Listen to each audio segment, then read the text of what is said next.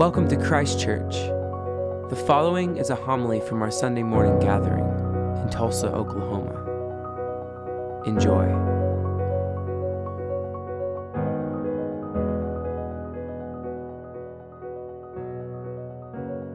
Gospel of our Lord and Savior Jesus Christ, according to Matthew. After he was baptized by John, Jesus was led up by the Spirit into the wilderness to be tempted by the devil. He fasted 40 days and 40 nights, and afterwards he was famished.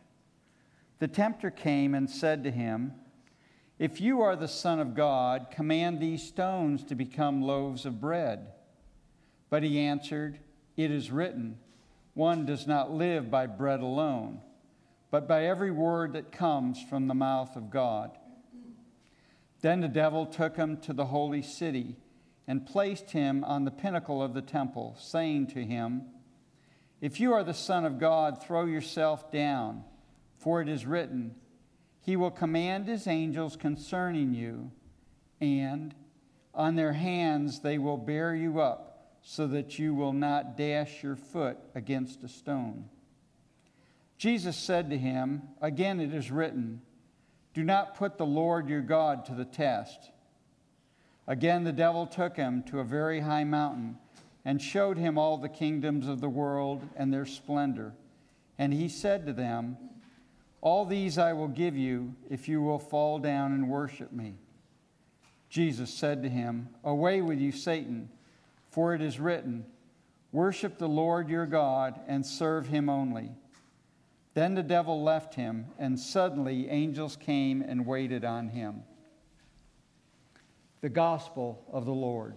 Begun the season of Lent, this time of preparation in which we prepare for the great mystery of God's redemption and the resurrection of Jesus Christ from the dead. We begin the stories of temptation that we find in Holy Scripture, the story of Jesus being pushed into the wilderness by the Holy Spirit in which he wrestles with the devil for 40 days. And we hear the story of Adam and Eve who wrestled with the serpent in the Garden of Eden. If you know how the story goes, Adam and Eve have been created by God. They've been placed in this most perfect place that you can imagine. In one section of Genesis, describes God coming down to the garden and taking Adam and Eve by hand and walking with them in the cool of an evening. Imagine just for a moment, those kind of spring or fall evenings where it's just warm enough that it still feels good, but it's not hot enough that you're sitting there going, geez, I hope this walk doesn't last too long. Imagine just going and walking in the beauty of a garden with the God who created you and loved you, grasping you by the hand and walking. Whatever it is that we think about this story, let me just tell you, and I don't want to break anybody's heart here when I say this, but this story is a story that we would often place within literature as a story of myth. And when we often hear the word myth, we think of it in negative sense of it's not true, but this is the most true story that I could think about. God who created us wants to be with us and wants to hold our hands and wants to walk in the garden with us. We know that the writers of this story knew that we were not supposed to be recording history because they have a talking snake who sits there and has a conversation with Adam and with Eve, and snakes do not talk. And so unless you can speak parcel tongue, Harry Potter reference, there is no way that Adam and Eve could speak to the snake, but rather it's the story about why it is that paradise has been lost. What went wrong?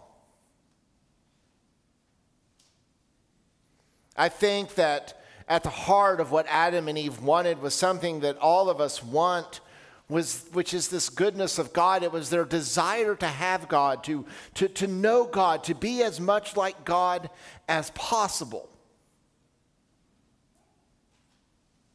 They just went about it in the wrong way. And so something happened to us in our relationship with God and with one another.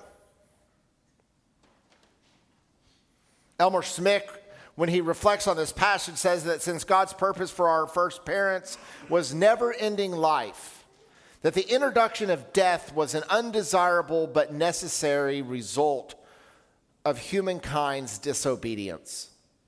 The physical corruption of the human body and the consequent suffering and pain brought by the fall were only the obvious symptoms of death.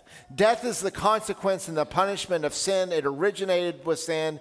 It is the grand theme of the Old Testament that God's holiness, which separates God from all that is not in harmony with his character, death. Death then in the Old Testament means ultimate separation from God. It's why Christians demanded that Jesus really did die. He didn't just simply kind of go to sleep for a little bit in the tomb. He really did die. And that Jesus really did rise from the dead, defeating that punishment from our sin.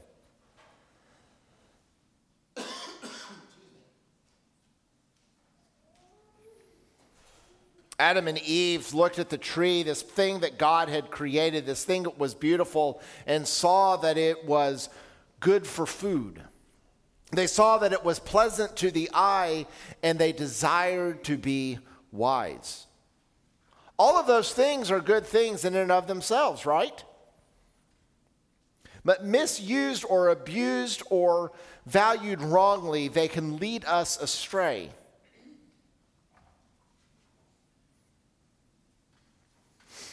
Go and you driving around and you see the most perfect car that you can imagine, and suddenly you imagine yourself in that car.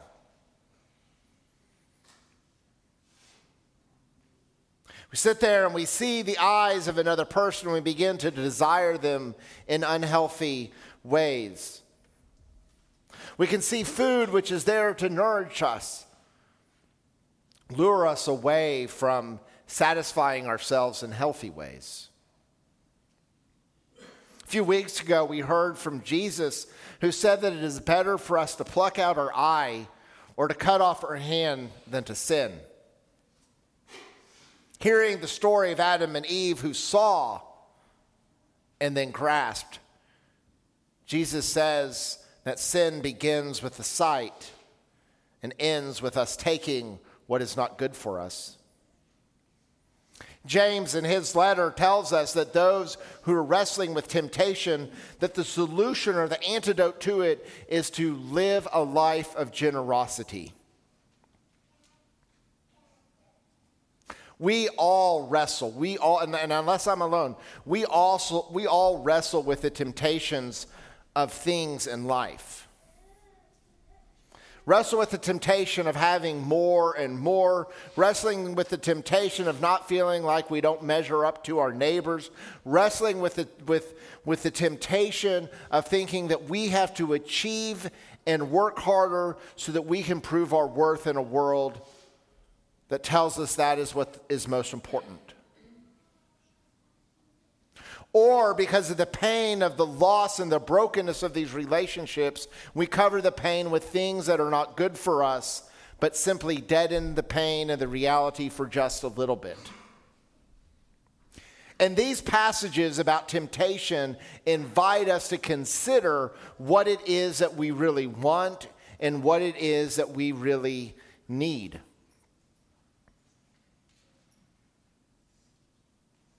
These temptations that Jesus faces in the desert, the temptation to have food, the temptation to have power, the temptation to be safe, are all temptations that Jesus will have to wrestle with later in Matthew's gospel when he is on the cross. Somebody offers him some wine to deaden the pain. Somebody offers him an out by calling down the angels to bring him to safety. So it's not that temptations are bad, because temptations are something that allow us to overcome future temptations. We might think about it in terms of driving down a dirt road in which the ruts of the road keep us in a centered place. Don't let us go too far off from one side to another. Yes, it may not be as exciting as going and driving through the potholes, but the ruts of the road will keep us in the center. And that's what our spiritual practices invite us to do to fight against temptation. There is a movie on Netflix called Stalker. It tells the allegory of three men who journey across a post-nuclear wasteland. Shrouded in mystery, there's a character called Stalker who guides two other characters across the burnout remains of a deserted civilization. Stalker is leading them to this post-apocalyptic oasis simply called the Zone. Stalker has promised them that in the center of the zone that there is a place that is called the Room. And in the Room, Stalker says, they will achieve their heart's desire. In the Room, their dreams will come true. In the Room, you will get exactly what you want. Sounds like a worthwhile promise for such a journey. Only when they arrive at the Room, the two others get cold feet. They're overcome with second thoughts as the frightening thought occurs to them. What if when we get what we really want, we're a stranger to who we are now? What if I don't know what I want, says one of the characters. Well, Stalker explains to them, that's what the Room is there to decide. The Room reveals you. It reveals all. Everything about you. What you get is not what you think you wish for, but what you most deeply wish for. At the edge of the Room, what has sounded like a dream begins to feel like a nightmare. Rather than the escaping of the ruins of God's apocalyptic judgment, it begins to feel like they're going to enter into it. Anticipation turns to dread as the characters both have an epiphany about what terrifies them the most. What if they don't want what they think that they want? In other words, what if they are not who they think they are? In a book about the film, critic Jeff Dyer says this: not many people can confront the truth about themselves. If they did, they would take an immediate and profound dislike to the person in whose skin they had learned to sit quite comfortably for years. Every Sunday, this is where Christianity and these cultural stories change, because in Christianity, God knows us exactly who we are. God knows us as we would know ourselves if we went into that room, and God loves us and accepts us anyways. Each Sunday, we pray a prayer that says, Almighty God, unto whom all hearts are open, all desires known, and from whom no secrets are hid. St. Augustine says that God knows us better than we know ourselves. In essence, we stand naked before God, and God accepts us and loves us and shows mercy to us. C.S. Lewis once said, what is the most significant conversation that you have every day? And most people would say, your conversation with God, of course. But C.S. Lewis says, no, it's the conversation that you have with yourself before you speak to God. Because in that conversation with yourself, you decide whether you're going to be honest and authentic with God, or whether you're going to meet God with a mask, a false face, or an act of pretense to avoid the truth that God already knows. In this season of Lent, we're invited to be our true selves before God and to take away those masks and to be comfortable with our own skin. To ask the questions of what it is that we really want, and do they align with the kingdom of God? And when they don't, are we willing to let those things down? Or do they give us a sense of comfort and normalcy in a world that says that is the greatest good? Amen.